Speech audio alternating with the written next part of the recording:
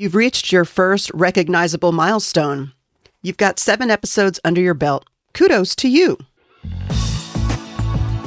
Welcome to the official National Podcast Post-Month podcast for the 16th Annual Global Podcast Challenge. I'm your host and founder of NaPodPoMo, Jennifer Navarrete. This podcast is presented in 2 segments. The first segment is a guide for podcasters participating in NaPodPoMo. The second segment is the behind the scenes of how this particular podcast is coming together using Podcasting 2.0's live item tag done through Blueberry's PowerPress plugin. And let me tell you folks, it's been a wild ride. Usually when you get to closing out your first 7 podcast episodes, you're finally starting to get the hang of things. I mean, it still may be clunky, you still may get nerves, but you're beginning to get some greater confidence, which is a really nice thing. It's less nerves and more of a process. You're developing new grooves in your brain, and it's becoming less like you hacking in a dense jungle and more like you've found like this little wildlife trail. Still a bit challenging, but you can see the path before you.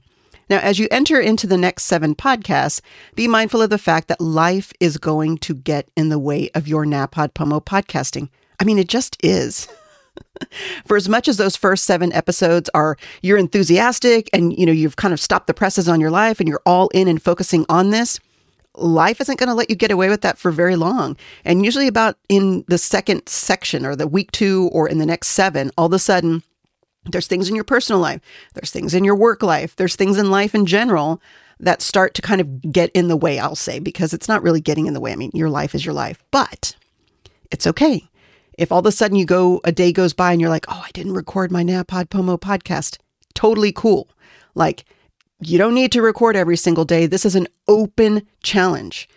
You can do batch recording. You can record in advance. You can catch up whenever you need to. You want to go daily? Great. If you miss a day, totally fine. And that's what makes this flexible and open, right? So just record when you can, release when you can. As long as you've got 30 episodes by November 30th, you will have successfully completed the challenge. Now, remember in the last episode, I suggested subscribing to the NaPodPoMo 2023 mega feed as a way to hear everyone's shows. That's true. I mean, very, very true. The fact is that I find inspiration by listening to the other podcasters, the other folks that are joining me on this journey. And sometimes the inspiration comes from something I'm listening to. I listened to an episode by Alessandra White called Unstuck, right? When I needed to, get unstuck. I'll link her episode in the show notes. And speaking of Alessandra White is the director of Creative Work Hour and also a supporter of NaPodPoMo 2023. And so she has daily sessions, NaPodPoMo support sessions from 9 a.m. to 9:50 a.m. Eastern Standard Time. Adjust your time accordingly, depending on where you are in the world. And when I say daily, I mean daily. Daily. Weekends? Yes. Thanksgiving Day for those of us that are in the U.S.? Yes. I'll drop a link for folks to register because you do register and then you get notifications. These are free support sessions. They're absolutely fabulous. No camera required. Heck, no talking required. I mean, you could decide that you just want to lurk. You can lurk, you can work, or you can chat it up.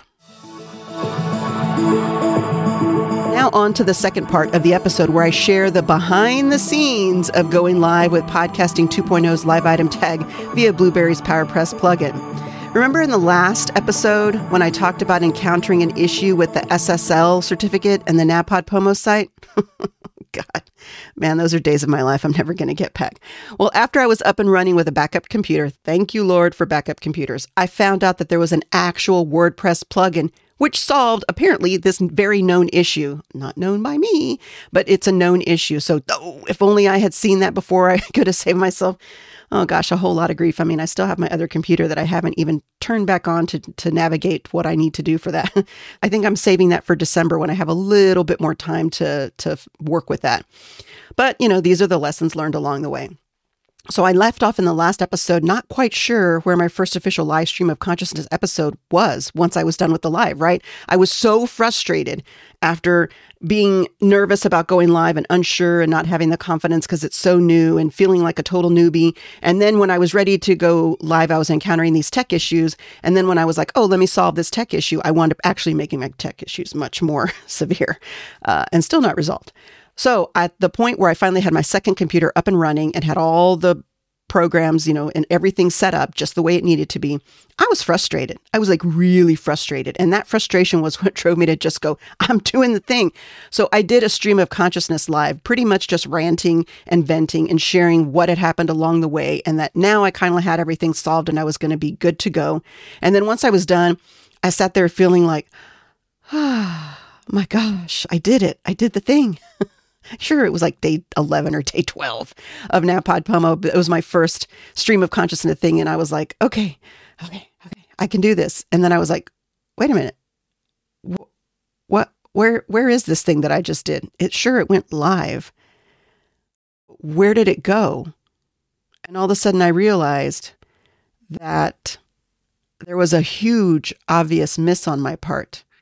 I mean, I had been spending so much time worried about the live part and not feeling, all these new, do this, like all the things I needed to do, which were not deep grooves in my brain. I was building new paths.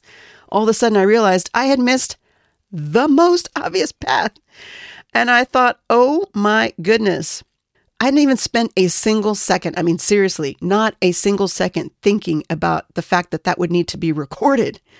Now, I mentioned that I was using a broadcast streaming tool, and it's actually one that had been suggested to me by Blueberry. It's not one I'm familiar with, so I don't know all the ins and outs of it, but I got it worked out enough to where obviously I could go live with it. So it worked, but it wasn't one I was real familiar with. And so as I was sitting there kind of like going, oh man, wow, what an obvious miss, Jennifer. I mean, seriously, come on now.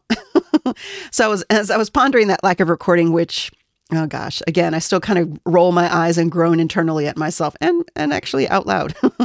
So I figured, okay, that's right. You have to actually record this. It can't just go live. You need to record it so that you can do the thing. So I was thinking about it and I'm like, well, I really don't know that tool that well. And then as I was sitting there thinking about, I need to learn it more, all of a sudden what popped in my head was a tool that I've had for a really, really, really long time. I think I've moved 4 or 5 houses since I've gotten that tool. That's how long I've had this tool. And what is that tool?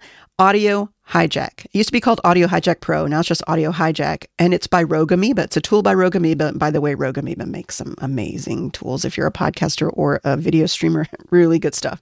So I've had it for a long time. And that tool is so feature rich. I've barely scratched the surface of what it does. The one thing I have done is I've hijacked audio with it, in order to kind of do my production. And so I've really used just the tiniest little corner of all the things that this can do. And when I was pondering, I thought, oh, wait a minute.